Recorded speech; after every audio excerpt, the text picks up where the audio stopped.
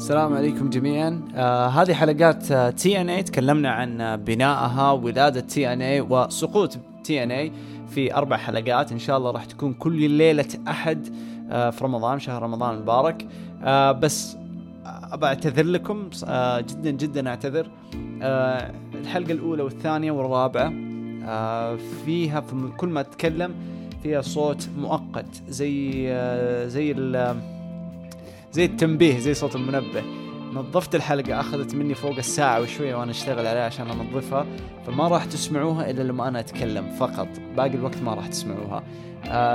حتى ما هي مرة مؤثرة لما أنا أتكلم، حتحسوها كأنها طقطقة ولا هزة، أوكي، الشغل النظيف ذا. فلا تشيلوا هم، ما هي مرة مزعجة يعني. حتى خفضت شوية صوتي على أساس إنه إيش ما تسوي لكم قلق. فإن شاء الله ما تكون ذيك المشكلة.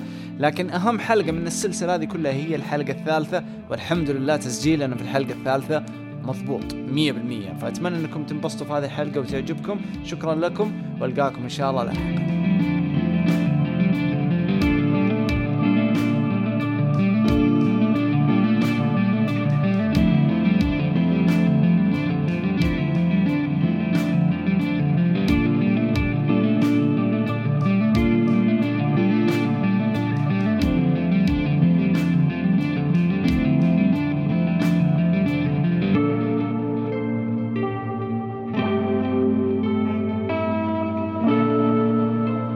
أصدقائي محبين البرو رسلينج، أسعد الله مساءاتكم أو صباحاتكم، وكل عام وأنتم بخير وشهر مبارك على الجميع.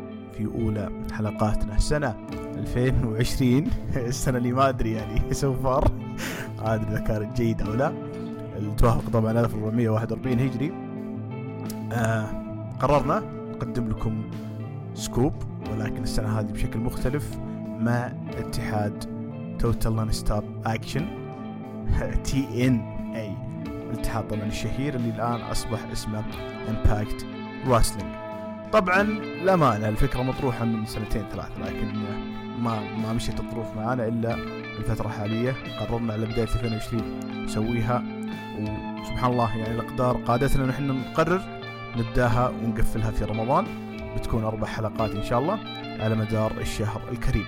طبعا مين معاي ذا بيج بوس جود JD 13 من هروج المصارعة. يا أهلا جود. هلا بك، ومن زمان والله صراحة يعني ما سمعنا تقديمك يا شوشو. ويلكم باك، ودائما كل ما أطلع معك صرت أقول لك ويلكم باك، فيعني خلاص الاشتياق. anyways كل عام وانتم بخير، رمضان كريم عليكم، وإن شاء الله تكون يعني الأمور في تحسن مع السنة دي. 2020 سنة يعني عويصة وغويصة، فالله يصبرنا ويصبركم عليها إن شاء الله، وبإذن الله يعني تنفك الأزمة. يعني ما ندري متى، بس إن شاء الله. يب يعني مع رمضان فيه تحسن، لكن إن شاء الله القادم يكون أجمل. سلام، هذه back to the future. سامر على خليها تمشي. طيب طب اسمع كم فوز وصلت أنا الحين. والله شو قوي من البداية. طيب أنا بغيت أجيب طار ليفربول، بس قلت يا ولد أصبر ما تدري شو يصير.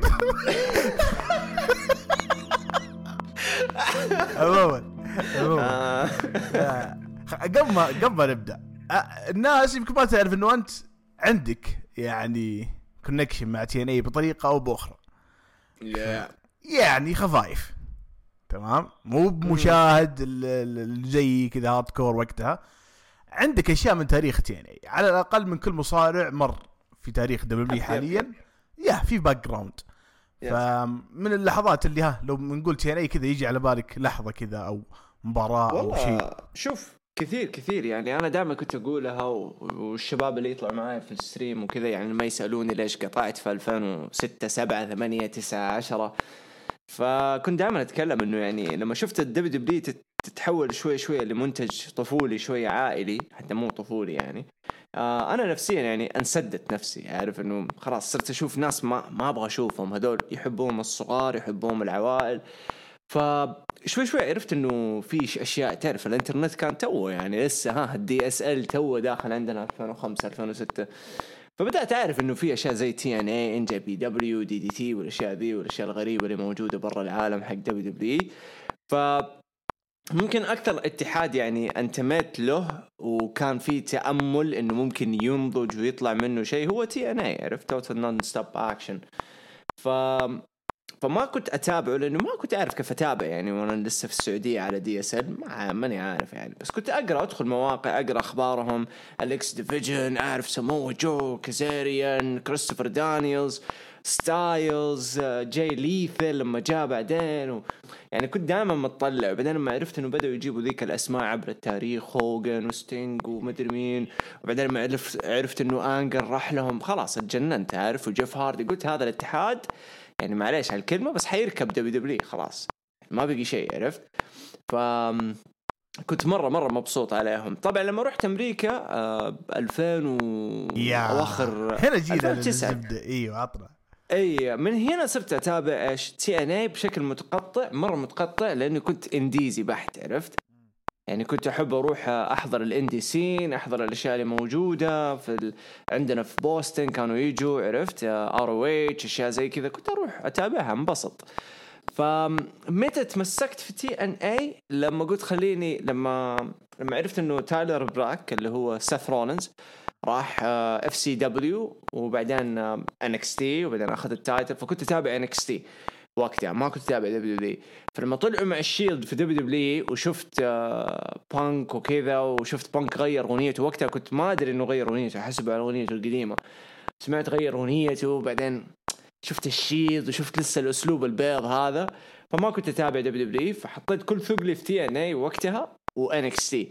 TNA كانت يعني على أواخر أيام الجوكر وخلاص يعني، حتى مو الجوكر لا كانت الأيسز أوف ايتس، عفوا أيسز أند ايتس كانوا مولعين وكنت مرة خاق عليهم.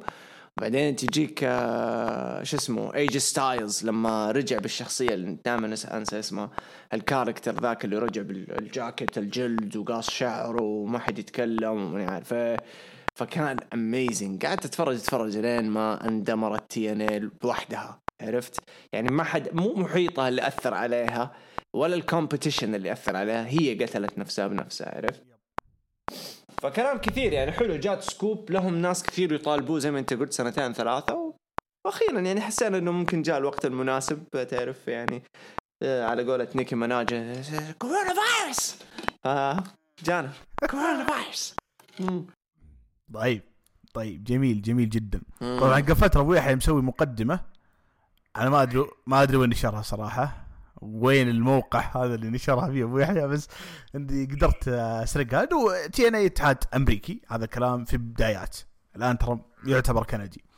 وطبعا في ناشفيل تينيسي تاسس عام 2002 عن طريق جيري وجاريت وولادة جيف جاريت، وبعدين سووا تحالف مع NWA.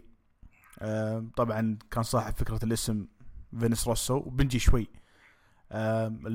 طبعا كان معهم القاب NWA الوزن الثقيل والفرق، وسووا لقب اكس ديفيجن. 2007 انتهت الاتفاقية حقتهم مع NWA.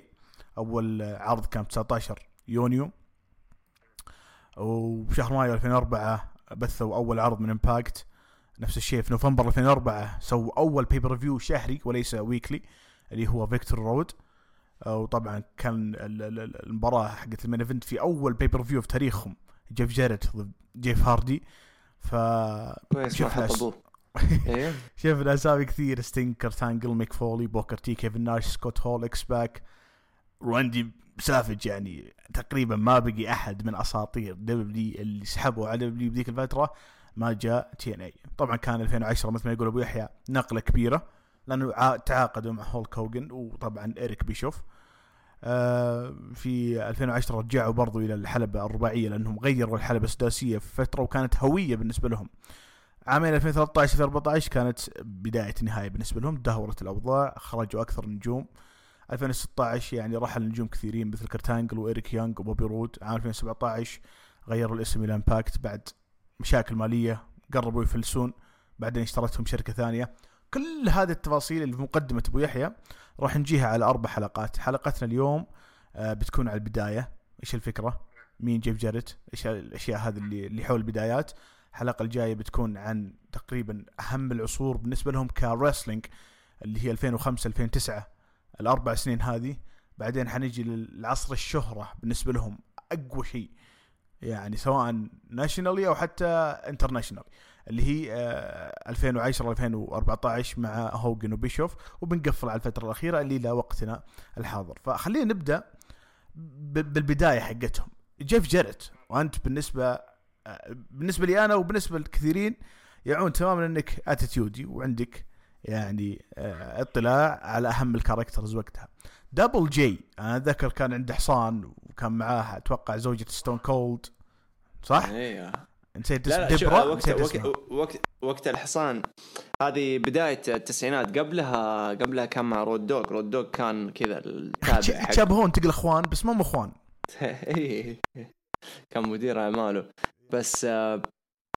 بس كبداية شوف يعني جيف جاريت لما تيجي تفكر فيها هو كأنه تبنى فكرة ريك فلير، عرفت؟ تبنى فكرة الفخامة اللي أنا سويت كل شيء وأنا الجولدن جوس على قولة بري وايت ومن ذا الكلام.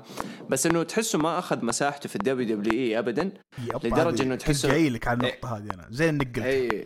أي فتحسه ما أخذ مساحته في الدبليو أو حس إنه الدبليو ما أعطته حقه، عرفت؟ هو كان يبغى زيادة وزيادة وزيادة فما أعطته حقه. فيعني الولد تخبط كثير، يعني تتكلم من دبليو ما سوى أشياء، كان للحظة جاء دبليو وكان معاه ألقاب NWA لفترة إذا ما خاب ظني، وكان أتوقع هو له يد في تقديم NWA لدبليو ذيك الفترة زمان. بعدها لما راح WCW فشل في WCW صراحة، ما قدم ذيك المسيرة الحلوة أبدا. وما ننسى لما حط شو اسمه ديفيد أركيت أوفر وأعطاه اللقب أفتكر، إذا ما خاب ظني برضو ناسي مرة. بس إنه يعني ما تحس إنه جيف جاريت كمصارع كان له ذيك المسيرة النظيفة اللي تفيده وتخدمه كسمعة. في الأخير زي ما تقول إنه قال خلاص إذا أنا ما راح أنجح كمصارع فكت، أنا حروح أسوي الرسلينج حقي، عارف؟ أنا وأبويا. فقام سواها يعني. فنتكلم عنها بعد شوي كيف بدأوا. يعني أنا النقطة اللي كنت جاي لك يعني فيها إنه فشل جيف جاريت كمصارع فردي في دبليو، راح WCW في العصر اللي تعتبر WCW على نهايتها. وتتذكر المشاكل اللي مع أتوقع باشا ذا بيتش لما هوغن انبطح هوغن في نص الحلبة، وفينس روسو فصل على هوغن وأعطى اللقب لجيف جاريت. واضح من وقتها أنه في علاقة قوية بين فينس روسو وجيف جاريت. هل تشعر أنه جيف جاريت فاشل كمصارع وحاول أنه يسوي الاتحاد الخاص فيه على أساس أنه يقدر يأخذ فرصته أو يقدر يسوي الكرياتيف اسبكت اللي هو يبغاه بعيدا عن مثلا اوامر دبليو او حتى فلوس تيرنر؟ انت شو، هل تعتقد انه الادمي فاشل فعلا ولا موهوب عنده موهبه؟ لا شوف الولد كمصارع موهوب، بس احس الكاركتر اللي هو اتقمسها وفكر انه حيقدمها 100% وحتى ما طلع منها. كم مرة حاول يطلع من الكاركتر ما يقدر، يلف ويرجع للكاركتر حقته اللي هو الساذرن، وعارف أنا الساذرن أمريكا from ألاباما ولا تكساس ولا شيء هذول، فراسلن فما قدر يطلع منها أبدا. فهذه ما راح تنجح لا في الناينتيز، لا في الليت ناينتيز أواخر التسعينات، لا في 2000، لا في منتصف أول 2000، عارف؟ ما راح تنجح خلاص اتسدد. هذه كان كاركترات الثمانينات. بس كموهبة جوا الحلبة فهو موهوب، يعني كان يقدم مباريات ترى مرة حلوة كمستوى، مرة كويس كمستوى، بس كان فاقد الكاريزما الولد. يعني كل بلد عندها كذا مجموعة تحس ناشفين، عرفت؟ ما عندهم ذيك الكاريزما، ناشفين، فئة كذا ناشفة. فهو من الفئة الأمريكية الردنكس الناشفين، فهمت؟ الكاريزما حقتهم almost منهية. بس كجوا شغل جوا الحلبة كان ممتاز الولد. فما يعني ما استبعد انه لما جات في باله فكرة انه ما مشيت مسيرتي كرسلر، انا اصنع مسيرة جديدة لي كبروموتر، عرفت؟ فهذا اللي اشوفه. ما اشوف انه نجح فيها كبروموتر. يعني شوف نهايته الحين، يعني كان هدف كومنتيترز، هو كان مسؤول عن المعلقين والانترناشنال كومنتيترز في الدبليو، والحين صار مايكل كول. يب طبعا الان دبليو قاعده الفتره الحاليه تبث برنامج اسمه روثلس اجريشن، الريل ستوري حقتهم، وفي الناريشن حق الروثلس اجريشن قاعدين يوضحون انه بعد نهايه دبليو سي دبليو عالم المصارعه اصبح فاضي، ودبليو اصبحت مسيطره على عالم المصارعه، وما في حل الا انه يتنافسون يعني ضد بعض، انه سماك داون فيرسز رو. وهذه روايه من فينس ماكمان من دبليو، ما جابوا طاري انه والله في اتحادات بدت في 2002 2003 2004. نعم زي بي دبليو جي ار او اتش تي ان اي، ما لانه برضه حتى في ذيك الفتره هم مبتدئين ما يعتبرون منافسين ابدا. هذا خلينا نكون منطقيين. ولكن خلينا نروح للعالم الموازي. اذا انت قاعد تشوف الروثلس اجريشن الان لازم تعرف انه في نفس الفتره كان في ثلاثه اللي هم بوب رايدر، جيف جاريت، جيري جاريت، متكين قاعدين يصيدون سمك، رحله بحريه، كانوا يسولفون عن عالم المصارعه. ورايدر شعر انه الان اغلب قنوات تحتاج الى مصارعه حقيقيه اجير ذان دبليو، فيها عنف وفيها خلينا نقول بلس 18 خلاص اكثر من دبليو. هذا وحنا نقول في عصر الروثلس اجريشن اللي بعد الاتيتود ايرا وتصنيف دبليو وقتها تي في 14. برضو كان في ناس مو بعاجبهم انه في تي في 14 فيه دماء وفيه عنف وفي مباريات هارد كور وقتها في دبليو، لا كانوا يشوفون لازم يكون في محتوى اجير اكثر من دبليو وقتها. فرايدر اقترح عليهم، قال ايش رايكم نسوي الاتحاد هذا ما يكون يعني تي في او ويكلي تي في، ما يكون عرض اسبوعي، لا دايركتلي نروح ستريت للبيبر فيوز، المهرجانات المدفوعه الشهريه.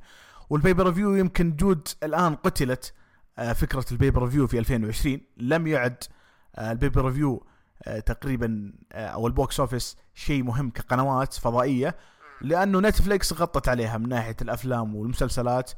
المصارعه عندك دبليو نتورك صارت تبث المهرجانات بشكل يعني انت تشترك لمده شهر، احيانا يجي معاك عرضين ثلاثه شهريه او سبيشلز. فالبيبر فيو فكرتها الاساسيه انه يكون عندك قناه خاصه للبيبر فيوز، العروض الشهريه اللي هي الدفع مقابل مشاهده.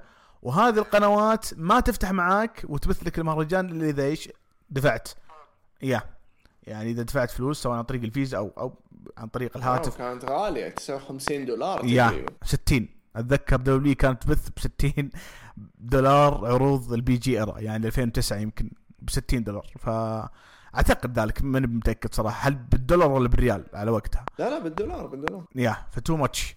فهذه فكرة، درجة انه اتوقع ما ودي اقول اسم القناة، بس كانت تبث ببريفيو هنا في الشرق الاوسط. احد طرق الاشتراك مو عن طريق الفيزا، انك تدق تلفون وياخذون حق العرض من التلفون، تتواصل معهم بياخذون مكالمة تقريبا 10 دقائق، ياخذون منك المبلغ تقريبا حق المهرجان. تخيلت؟ يعني يصير مثلا دقيقة ب$7 أو $4 زي كذا. exactly.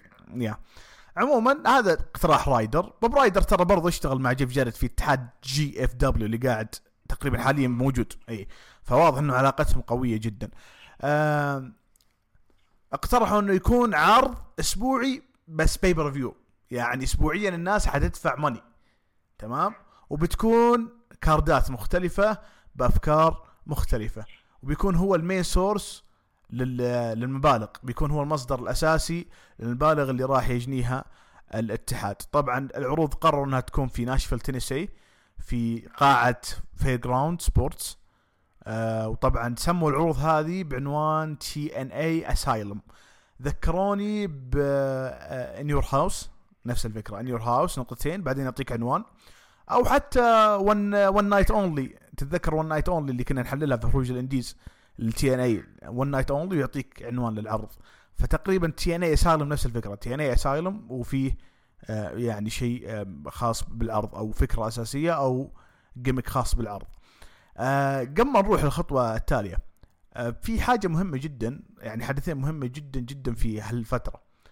أول حاجة أنه جيري جاريت كان عنده مشاكل في القلب، اللي هو والد جيف جاريت، فتنازل عن فكرة أنه يكون الرئيس والكاركتر الأساسي كمدير في العرض، وصار الحمل كامل على جيف جاريت أنه يكون الأوثوريتي فيجر في أول العروض الخاصة بتي ان اي. برضو في فكرة ثانية سووها، طبعا خلاص الآن صار ليدر جيف جاريت.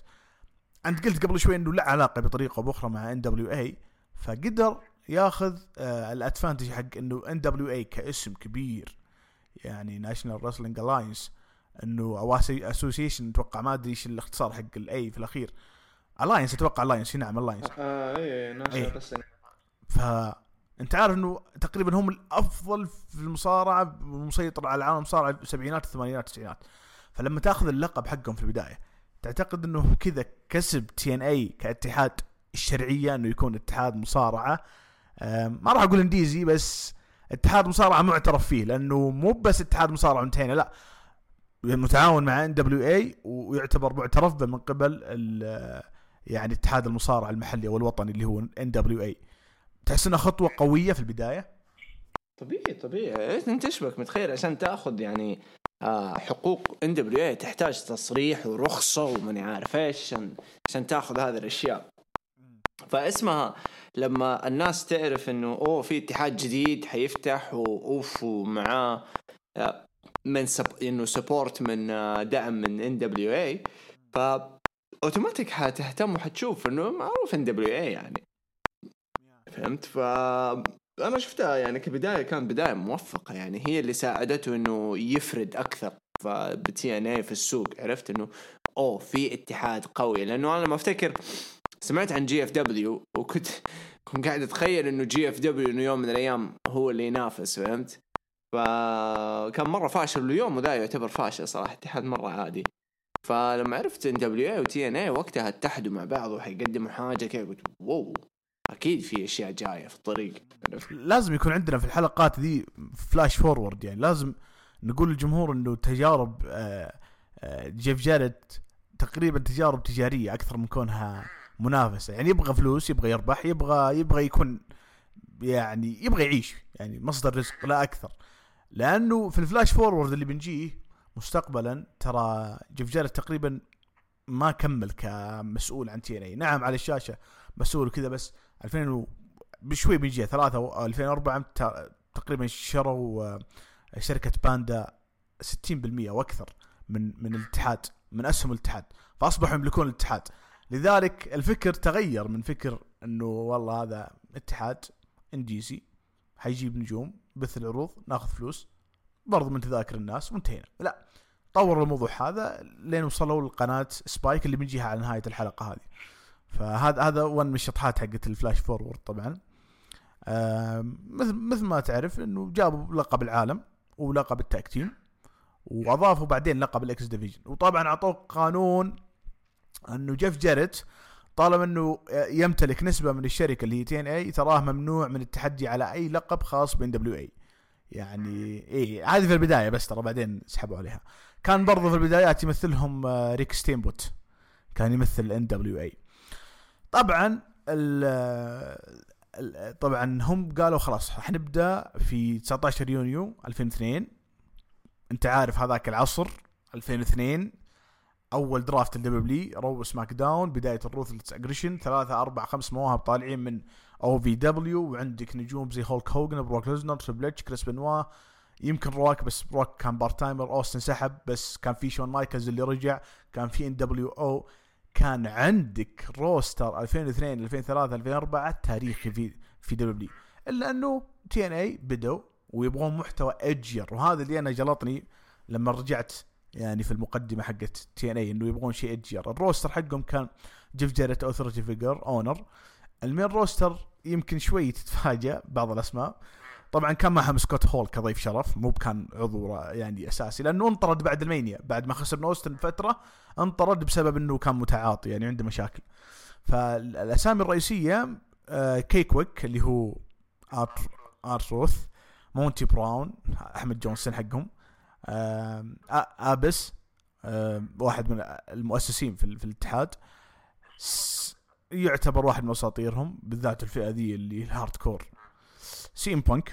يعني ما من الاشياء اللي في التاريخ ما نقدر نقول لا، سيم بانك كان جزء اساسي وحجر اساس في TNA كروستر، مو من اول يعني مو بكل العروض بس كان من البدايات موجود.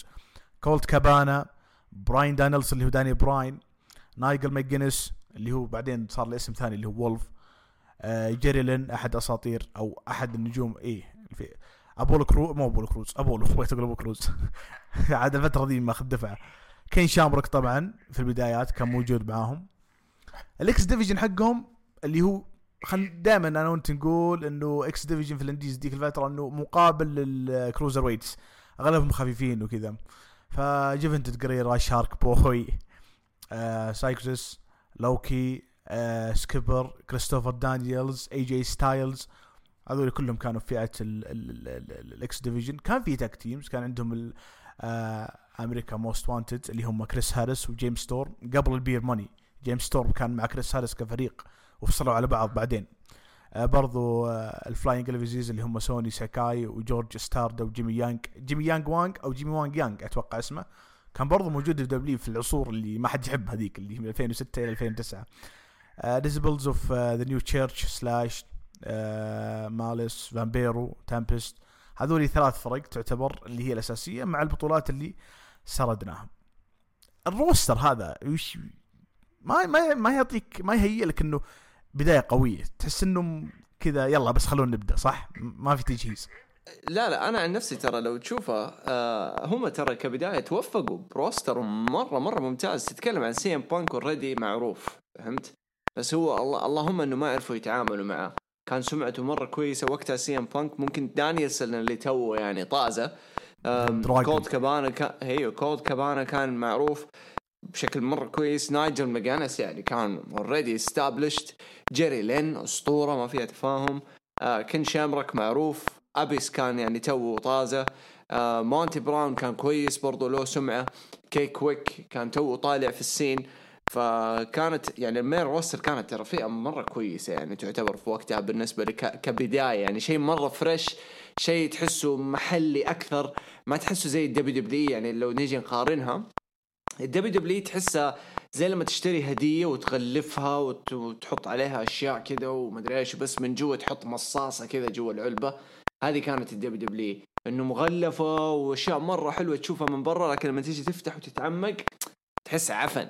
عكس هنا ما جابوا لك تقديم حلو، جابوا لك ناس فنانين حيغيروا السيستم حق الرسلينج، وبالفعل بسببهم غيروا السيستم اللي احنا تعودنا عليه اللي هو عضل طويل معرق ضخم، عرفت؟ غيروا الستايل ذا.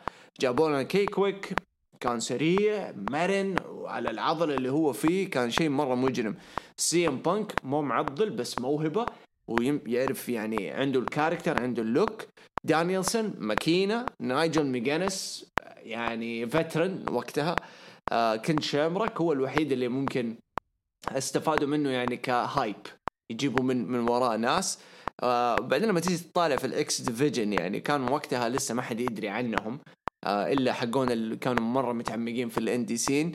ايجي ستايلز، كريستوفر دانييلز، لوكي، سايكوسس، هوفنتود، هذول كلهم ممتازين. غير اللي أثبت نفسه شارك بوي يعني كان مجرد جيميك فهمت، ما كان يسوي شيء غير جيميك، فأثبت نفسه وحبوه الناس يعني واشتهر مرة شارك بوي.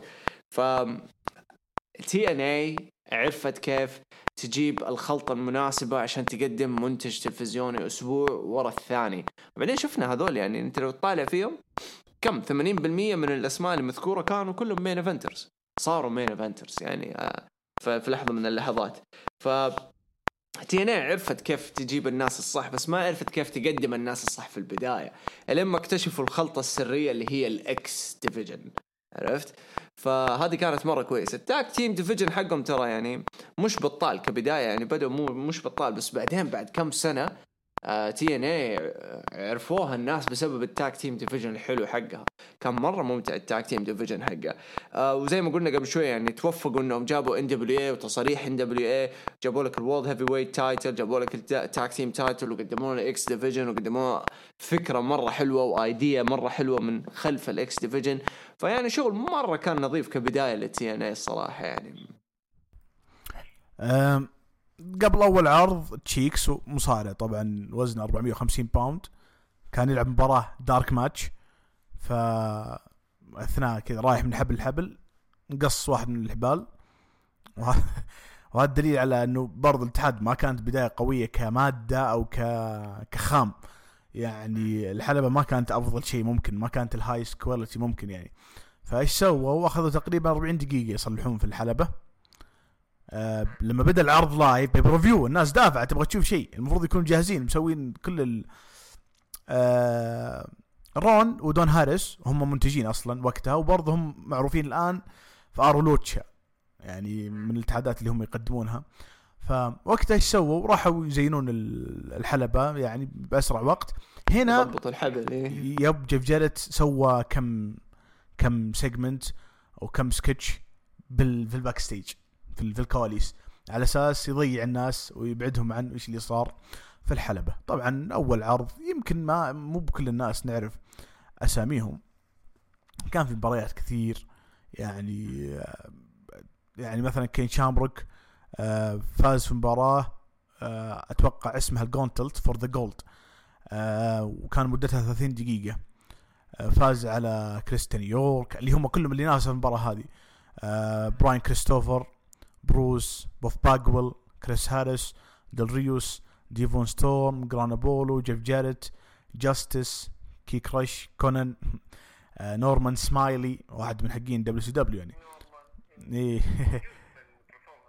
يا ريك ستاينر اخو نسيت الثاني اسمه سكوت ستاينر، سكوت هول سلاش ستيف كورينو من وقتها ذا فامباير واريو. طبعا كلهم ذولي شاركوا المباراة اللي هي جونتلت فور ذا جولد. طبعا بعدين شفنا كين شامروك يفوز بمباراة لقب العالم لما فاز على مالس. هذه أهم مباراتين، حطوا واحد معروف زي كين شامروك يكون هو حامل أهم لقب، ومباراة الجونتلت فور ذا جولد شفنا أسامي جيدة مرة، تقريبا 20 اسم معروفين اوكي يعني اغلبهم معروفين. براين كريستوفر وقتها اقسم بالله اللي هو ولد جيري لولر اللي كان مع سكوتي تو هوتي في تو كول، فاسامي معروفه يعني اسامي كثير معروفه. كين شامروك كلنا نعرفه في الاتيتود، وقبل الدبليو اصلا كان في UFC من اساطير الMMA يعني. انا اعتقد انه خيار موفق انه يكون اول بطل بالنسبه لTNA. ممكن ليش لا يعني كان له شعبيه. ما اشوفها خطوه سيئه، بما انه لو طالع الروستر حقهم يعني ما في اسم established بمعنى كلمه جاهز انه يشيل هذا اللقب غير اثنين، ميغانس وشامروك. فراحوا مع اللوكال اكثر اللي معروف اكثر وخبرته يعني في MMA وخبرته مع اتحاد كبير زي WWE، فعنده شعبية، فلما يحطوا عليه الحزام فيعني في صحف ومواقع هتتكلم عنه. WWE سوبر ستار becomes new champion، عارف؟ فحيجذب الانظار اوتوماتيك من day one يعني. فاتوقع انه خيار مناسب لهم كان في البداية. اتوقع انه شامروك ما عمره فاز بلقب عالم في WWE. لا ولا عمره. احسن شيء سوى اتوقع اوروبيان تايتل اذا ما خاب ظني، واخذ روك في المانيا. طيب ننسى الاشياء التعيسه هذه. يوليو 2002 طبعا جيف جاريت سوى اللي يبغاه، جاء فينس روسو بشكل اساسي ككرييتيف رايتر وحيساعد في عمليه الكتابه بالعروض، او طبعا هو اللي يعني اطلق اسم توتال Non-Stop Action، الاختصار حقها TNA. الاختصار هذا له خلينا نقول عبارة أو رمز بلس 18 يجذب المراهقين على وقتها. طبعا يبغون محتوى إدجير ذان WWE، فما أدري هذه من الأشياء اللي تعتبر سلبية في تاريخهم، لكن حنجي يعني والله حمار يا أخي، خصوصا لما ما أدري شفت The Dark Side of the Ring، ما أدري إيش اسمه ذا الموقع القناة، لما تكلموا عن البرول فورول حق WWE في 98 لما كانوا يتلاكموا. أنا ما كنت ولا عمري عرفت القصة بشكل كويس، فهمت إنه ليش بدأوها يعني لما كنت أتابعها في ذاك الوقت يعني لما كنت أتابعها كل أسبوع كانت عجبتني ومو عجبتني، بس ما كنت فاهم يعني لما كانوا الناس يقولوا we want wrestling وأنا كنت لسه صغير يعني، وكنت أسمعهم أقول يس هذه ما هي wrestling، ما أبغى ملاكمة، لو أبغى ملاكمة أروح أتفرج. فلما طلع روسو في الحلقة وتكلم عرفت إنه حمار، يعني انا من زمان اعرف انه حمار، بس اتاكدت انه حمار سوى كل هذا. انت متخيل سوى كل هذا وحط تقريبا 16 ل 20 مصارع في خطر انه ياخذوا كونكشن وارتجاج وضربات قويه تنهي مسيرتهم. لانه تعرف الطب ما تطور وقتها زي الحين خلاص صرنا نعرف انه لو صار لك لمسه من هنا ولا ضربه من هنا تعرف انه ارتجاج ولا شيء. اول لا، فسواها كلها بس عشان تعرف ايش حاقد على براتشو، عشان بس سمع براتشو في خلف الكواليس يقول انه انا اقدر I can knock out anybody backstage كذا، قال براتشو. فهذا عصب JBL. اوكي اي JBL قالها. ففينس روسو اليوم عنيف الله يهديه. اي معروف تكسن. شو اسمه ذا فقعت مع مخ فين روسو وراح لفينس ماكمان وقال له اسمع ليش ما نسوي كذا كذا كذا كذا والشغله عشوائيه ونحط فيها دان سيفرين اوفر اذا فاكروا. وي that's so good, that's such a good shit. شو اسمه فيا سووها وجابوا العيد. يعني شوف كثير ناس جات لهم ارتجاجات تبهدلوا، في ناس مفروض يكونوا اوفر ما صاروا اوفر بسبب انه طلعوا حمير في البوكسينج، عرفت؟ في الاخير يعني دان سيفرن اللي هم بانيينها عليه، دان سيفرن كان ولا دكتور ديث؟ اتوقع دكتور ديث كان اللي كان مفروض يبنوا هذا كله له انه يعني يوصل للفاينل ويفوز وانه هيز ذا نيكست بيج ثينج. فتو كان جاي لهم دكتور ديث وتفقع من اول مباراة. تخيل اتفقع من اول مباراة، اخذ نوك اوت وجاله هامسترينج وجاله كواد في الفخذ وانعدم وطاح وراح وكله طلع بس بغباء فينس روسو. حتى جيم كورنيت طيب احنا ترى دائما من زمان ونسمع نقاشات عن فينس روسو واقول ليش اتحادات المصارعة مصرة عليه؟ يعني هو عنده مخ. شوف يعني من بين 10 أفكار حيطلع لك فكرة مرة كويسة واحدة وحتضبط معاه والناس تهبل له، عارف؟ واحدة منها حنجيها تقريبا في الحلقات الجاية. ايه عنده فزي ما أقول لك يعني روسو غبي حق ماجزين، حق مسلسلات، حق تي في، ما هو حق رسلينج، ما هو حق إنه رياضي. أوكي أنا بهتم في الرياضيين، بهتم في صحتهم، بهتم إنه بدل ما تكون مسيرته 3 سنوات أبغاها 7 سنوات، عرفت؟ ما يعرف ذي الأشياء، بس همه إنه أوكي الناس يعني زي TNA حتى لو مصطلح يعني بلس 18 الفكرة يعني شايف جابها بطريقة إنه أوكي بلعب على الكلمة دي عشان الشباب والكتاكيت. بس هذه في البداية، فهمت؟ هذه في البداية يعني بعدين بس فضل حمار حتى لين خروجه وتكشيعه من TNA، فضل حمار اليوم كذا، هو حمار. طيب وزيد عليها بشف يعني كمان، يعني ما هو ترى الفنان بشف هي كلها كم حاجة حلوة في مسيرته بس. عنجيهم هذول ترى سووا خلطة في الفلاش فورورد حقنا الحين. ديكسي كارتر، هولك هوغن، بيشوف، فينس روسو، جيف جاريت 2010 كانوا هم المسؤولين عن كريتيف. يعني تخيل إذا كثروا الطباخين. طبعا في 2002 أكتوبر باندا انرجي اشتروا تقريبا 72 من أسهم TNA وبثوا أول عرض وقتها اكسبلوجن، كان في 27 نوفمبر 2002. كان هو أول يعني شو أسبوعي يسجلونه وقت الأسايلم حقهم اللي هو المهرجان الأسبوعي حقهم، يسجلون فقرات يعرضونها في اكسبلوجن. تكون خاصة يعني الاكسبلوجن، بيكون فيه لقاءات يعني صحفية ويعني باك ستيج انترفيوز وزي كذا. ننقز استمروا على الحال هذا لين مايو 2004 لما TNA أعلنت عرض امباكت، وراح يكون على فوكس سبورت، وراح يسجل في يونيفرسال ستوديوز بفلوريدا.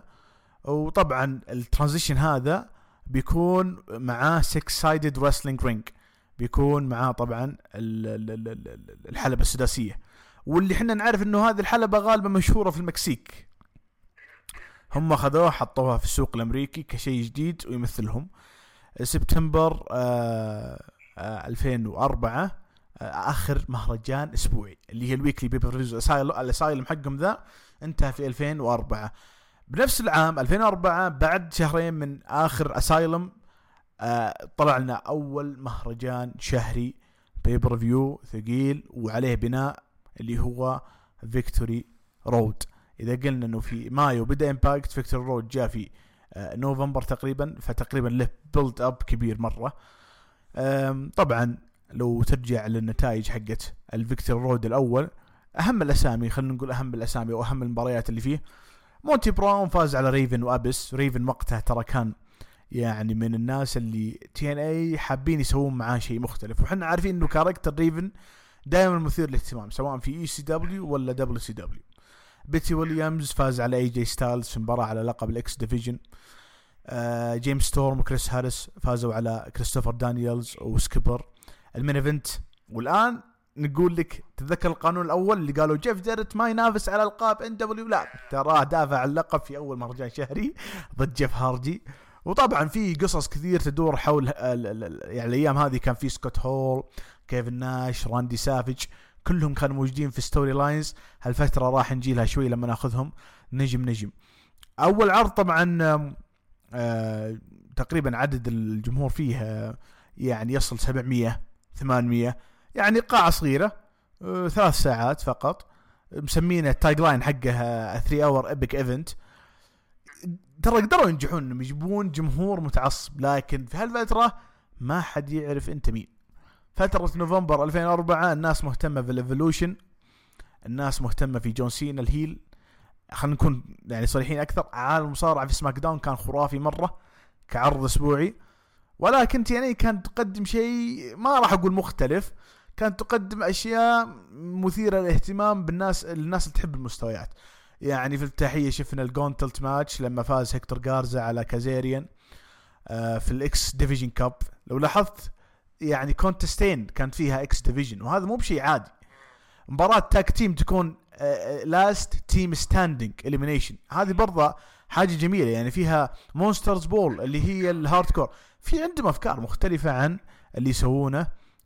عشان كذا ما قاطعك، يعني عشان كذا نجحوا هم إنه يجذبوا الطبقة اللي هي ما صارت تبغى دبليو، اللي كانت زي عرفت طبقة زي اللي أنا كنت فيها، خلاص ما أبغى دبليو، يعني مو عاجبني اللي قاعدين يسووه، أبغى شيء مرة مختلف، شيء مو تقليدي، عرفت؟ مو مثلا مباراة تاكتيم، مو مثلا مباراة فردية، مو بناء معتاد، مو قصص معروفة، خلاص كنت أبغى شيء مختلف. فهذه تتكلم عن حلبة سداسية، تتكلم عن أسماء جديدة، تتكلم عن أساليب مختلفة في المباريات، حتى أنواع المباريات ممكن في أشياء شفناها من قبل بس ترى بمسميات مختلفة أحيانا، زي مونسترز بول هي الهاردكور ماتش بس باسم مختلف شوي. فتحس كان فيهم اللمحة بسيطة، ممكن 10% من الإحساس الغريب اللي كان أي متابع يشوفه في WCW كان يشوفه في TNA، عرفت؟ شيء اختلاف، منتج ما هو بديل لWWE بس ما هو WWE، عرفت؟ لوحده كذا بس ما هو WWE، شيء مختلف. زي لما تيجي تطالع NJPW رسلينج بحت، ما في القصص، بس ما هو WWE، عرفت؟ هروج ما هو WWE.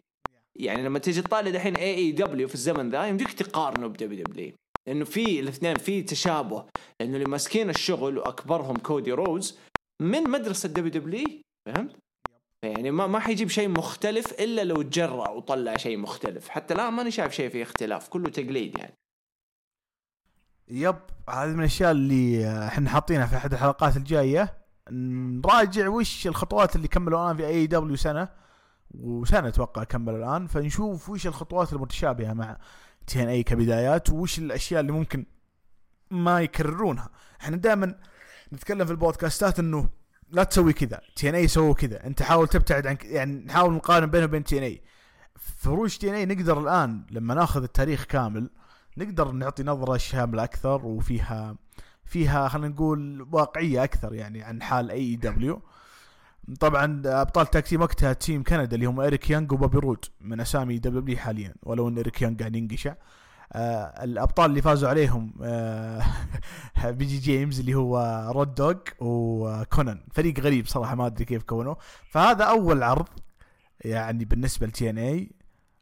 طبعا العقد حقهم مع فوكس الآن أنت عارف أنه يبثون سماك داون، بس خلنا نكون واقعيين، فوكس سبورت اللي وقتها في 2004-2005 تختلف تماما عن فوكس سبورت ال 2020.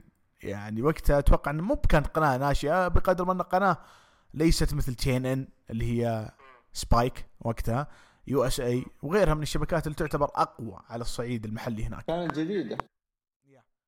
فبثها ال TNA كان شيء خلينا نقول مختلف شوي.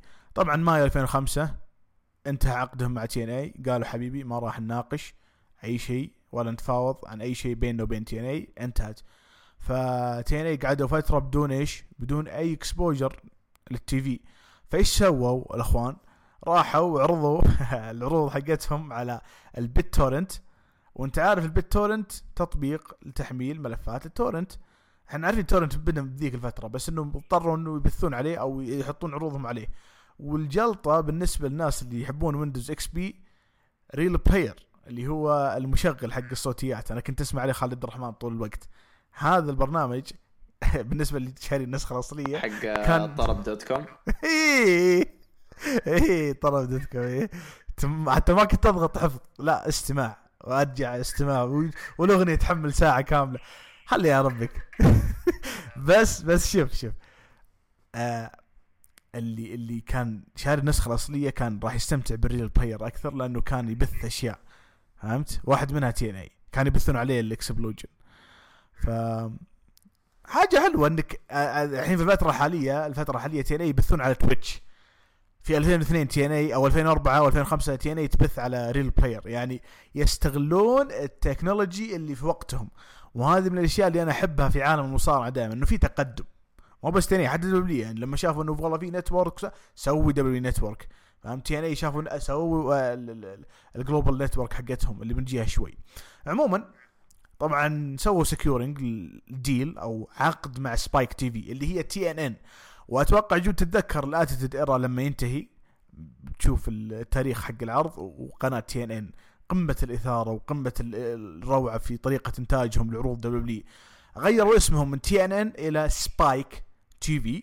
وكان أول عرض الإمباكت هو عرض أكتوبر فيرست أو الأول من أكتوبر في 2005. طبعا السبايك تي في يعني جاية كانت تنقل عرض رو ترى، يعني سبايك تي في كانت توها طالعة من دبليو، فجابت بديل اللي هو TNA. فهذه الخطوة ما كانت سيئة لهم ترى، كانت المشاهدات بالنسبة لسبايك ترى مرتفعة، والTNA طبعا مرتفعة أكثر بكثير من فوكس.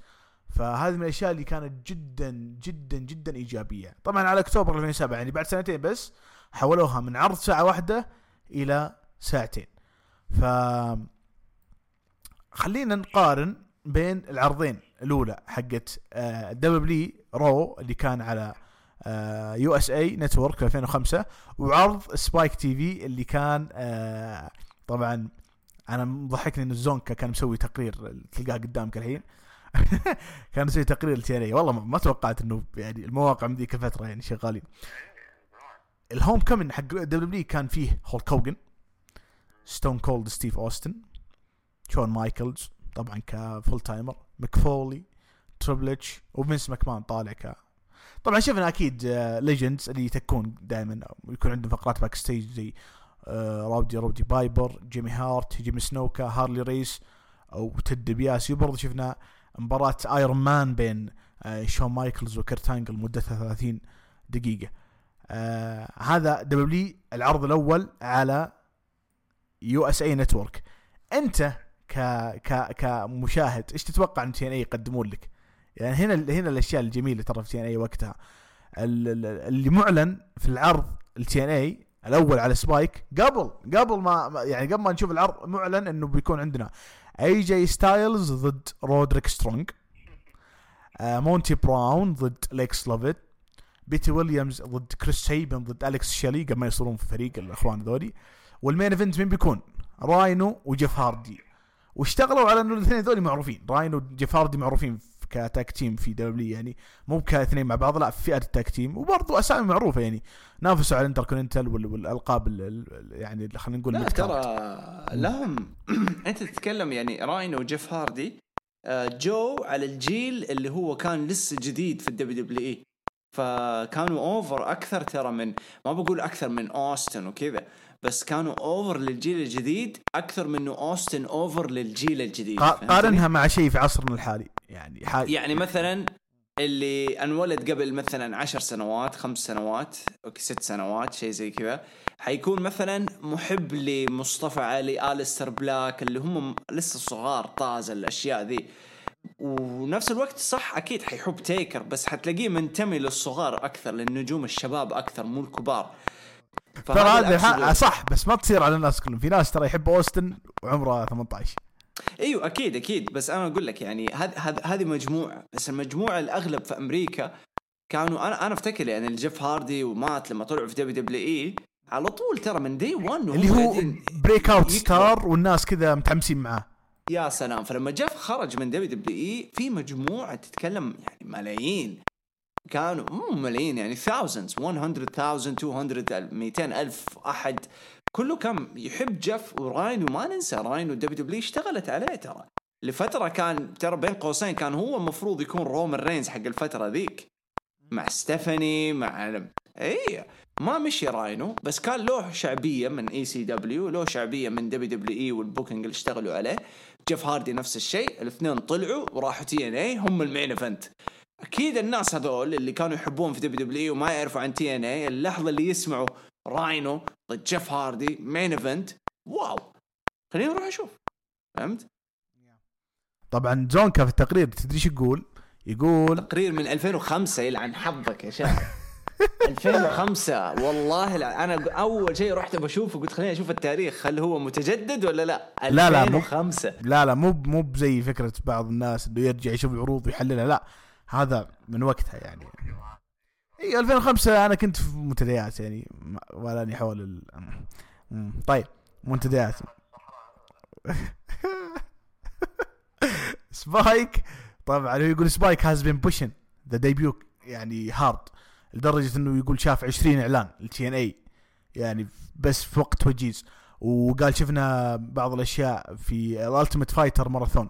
الالتيميت فايتر معروف انه برنامج يعني يب، فكان في بري تيب بروموز TNA يعني اعلانات وبروموهات مسجلة TNA، ويقول which were cool كانوا مرة ممتازين وفيها هايب ممتاز العرض. انا مرة حبيت انه وقت ذيك الفترة TNA برضو تروج بقوة بالذات سبايك. وعلى فكرة ترى سبايك بغض النظر عن باندا ديكسي كارتر هولك هوجن بيشوف خرابي كل اقوى واكبر داعم مادي TNA على مدار السنين هو سبايك يعني مع كامل. فكان سبايك انا شعرت مع الوقت بنجي العروض القادمة كان سبايك بينه وبين فينس ماكمان اختلاف، وقالوا نوريك نطلع عرض يجلدك جلد. طبعا ما صار بنجي شوي. طبعا من المعلقين مايك TNA وطبعا ويست كان هم المعلقين. TNA طبعا الناس ما شافته من اتوقع النايترو، فكان بالنسبة لهم فرصة جيدة يشوفونه.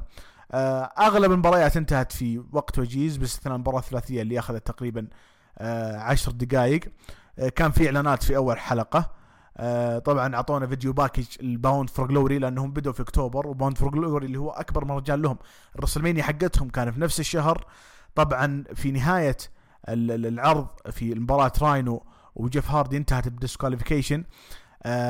توقع من طلع يعني طلع الدادلي بويز، وهذا مو بشيء سهل ابدا يعني من الاسامي اللي ما راح اقول تركوا دبليو لان والله زي فكرة مثلا ريفايفل حاليا ولا لا هم ابطال 10 مرات في دبليو، 8 مرات دبليو بالقابها ومرتين WCW تاك تيم تايتلز اللي صارت في الحرب، وعندهم 8 القاب ECW من قبل من زمان. فاصلا لما يكون عندك كرييتيف دايركشن ناس محدده لازم ينتهي. هم من 99 تقريبا في دبليو لازم يجي الوقت اللي خلاص let's do something يعني differently. فخلاص يعني هذولي انتهى عصرهم، لكن TNA شافت فيهم الناس اللي ممكن يجيبون لك مشاهدات اللي هم الدادلي بويز. ايش رايك؟ قفل العرض خلينا نقول باسامي كبيره يعني. اكيد دادلي بويز مهما تسوي لو اليومك ذا لو ترجع بابا راي وديفون بس يعني وان نايت اونلي كذا الناس حيحطوهم اوفر اوتوماتيك يحبوهم الناس. وانا ترى بيج فان بوي يعني لما نجي على حقبة الاتيتيود ايرا وتدخل على بداية 2000 تاك تيم ديفيجن في الدبليو كانت احسن تاك تيم في التاريخ. عندك الهاردي بويز دادلي بويز ايج وكريستيان وغيرهم. انا كنت بيج فان فان بوي للديدلي بويز، واليوم إذا أعشق شيء اسمه ديدلي بويز، مرة أحبهم. فزي ما قلت لك قبل شوي لما شرحت لك موضوع راينو وجيف، يعني ما هو بعيد عنهم الديدلي بويز، شيء خرافي. بس الشيء اللي أنا ما يعني حبيت أتكلم عنه بس ما حبيت أقاطعك، اللي هو موضوع الثقل الإعلامي اللي سووه سبايك. هذا الشيء اللي ناقص دحين في الرسلينج في الزمن ذا. لما تيجي تتكلم أول كان في ثقة في البزنس، عرفت؟ لما تيجي تتكلم سبايك كان عندهم ثقة، إن كان لما كان معاهم رو ولا لما كان معاهم TNA، في ثقة ما كانت تخاف. وأنا عارف إنه سبايك يعني قناة جريئة، يعني من يومها أصلا جريئة. إعلانات وترى ما وقفوا. حتى لما أنا كنت أتابع في 2010 وأنت طالع ما وقفوا الإعلانات، كانت دائما في وجهك، ما توقف. فهذا الشيء اللي حلو اللي يخلي الناس من كثر ما يقرف من الإعلان يقول لك خلاص أوكي حشوف يا عمي حشوف. good stuff صراحة من سبايك. ما كانوا داتليز ترى لوحدهم، كان معاهم كيفن ناش اللي سوى مو الجاك نايف مدري الجاك هامر على جيف جاريت. الجمهور ولا في حاجة قالها زونكا في التقرير ضحكتني. خلاص انتهى العرض كذا، قال اللي ما شاف العرض يرجع يشوف الإعادة. توقع متى كانت الإعادة؟ وقتها ذيك الأيام العروض TNA على سبايك تي في بتكون بعد عرض رو طوالي الميد نايت يوم الاثنين. تخيلت الفكرة؟ أتوقع إنه موندي بالنسبة للناس ويكند، صح ولا لا هناك؟ بداية أول يوم في الأسبوع. يعني الناس قاعدة في بيوتها غالبا، فبتكون سهرة بالنسبة لهم إنه يخلص عرض رو وينقز على سبايك يشوف الإعادة حقت TNA إذا ما شافها في موعدها. ما راح خلاص تقريبا خلصنا أول محاورنا الحلقة، بس خليني أعطيك كارد باوند فور جلوري 2005. سون جي دوت تتذكر الاسم هذا؟ لعب مباراة مع أليكس شيلي وأوستن إيريز ورودريك سترونج 4-way ماتش. كانت بريشو، ما سموها هي فئة الإكس ديفيجن بس ما كانوا يقولون إكس ديفيجن يعني بالنسبة لهالأسامي. ساموا جو فاز على مين؟ جاشر ثاندر لايجر في مباراة كانت هي افتتاحية العرض.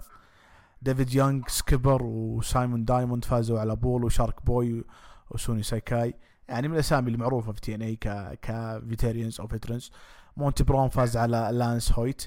تيم كندا اللي وقتها مرة الناس حابين بوبي رود وإريك يونغ وأي1 فازوا على كونان ورون كالينجز اللي هو كي كويك اللي فجأة غير اسمه، وطبعا بيجي جيمس. طبعا A1 اللي هو أليستر تشارلز رافلز، يعني من الأسامي اللي وقتها معروفة بالنسبة للناس. بيثي ويليامز فاز على مات بنتلي وأيضا كريس سيبن. أمريكا موست وانتد اللي هم جيمس ستورم وكريس هاريس فازوا على الناتشرالز اللي هم أندي دوغلاس وتشيز ستيفنز. راينو فاز على أبس وجيف هاردي وسابو في مباراة مونسترز بول ماتش رباعية. سابو برضو كان من الأسامي اللي كان معروف في ECW، وما أتوقع أنه سابو أخذ فترته في الحرب حق الدبليو، لكن كان معاهم لما طلع ECW البراند اللي خاص بالدبليو. يعني AJ ستايلز فاز على كريستوفر دانييلز 1-0 مباراة ايرون مان. تتذكر لما قلنا قبل شوي انه ايرون مان حقت شون وكرتانجل صارت على في عرض رو الاول على USA في نفس الشهر 3 أكتوبر. ما طولوا باند فور جلوري ردوا عليهم. مباراة AJ ستايلز كريستوفر دانييلز كانت مباراة جميلة جدا 30 دقيقة على اللقب الاكس ديفيجن.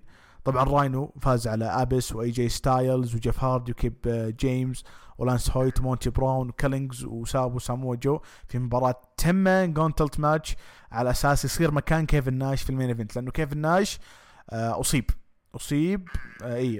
وطبعا ترى لو ندي شوي بنجي يعني في الحلقة الثانية عن اصابات المصارعين. كيفن ناش اكثر واحد اصيب، ما ادري ابو ترين، انا ما احاول اغلط بس مسكين يعني. الزبده راينو فاز لفه بس يبغى يشرب مويه ينصاب راينو فاز على جيف جاريت في مين ايفنت واخذ بطوله NWA. تدري من الحكم الخاص بالمباراه هذه؟ تيتو اورتيز. صح افتكر كان معهم.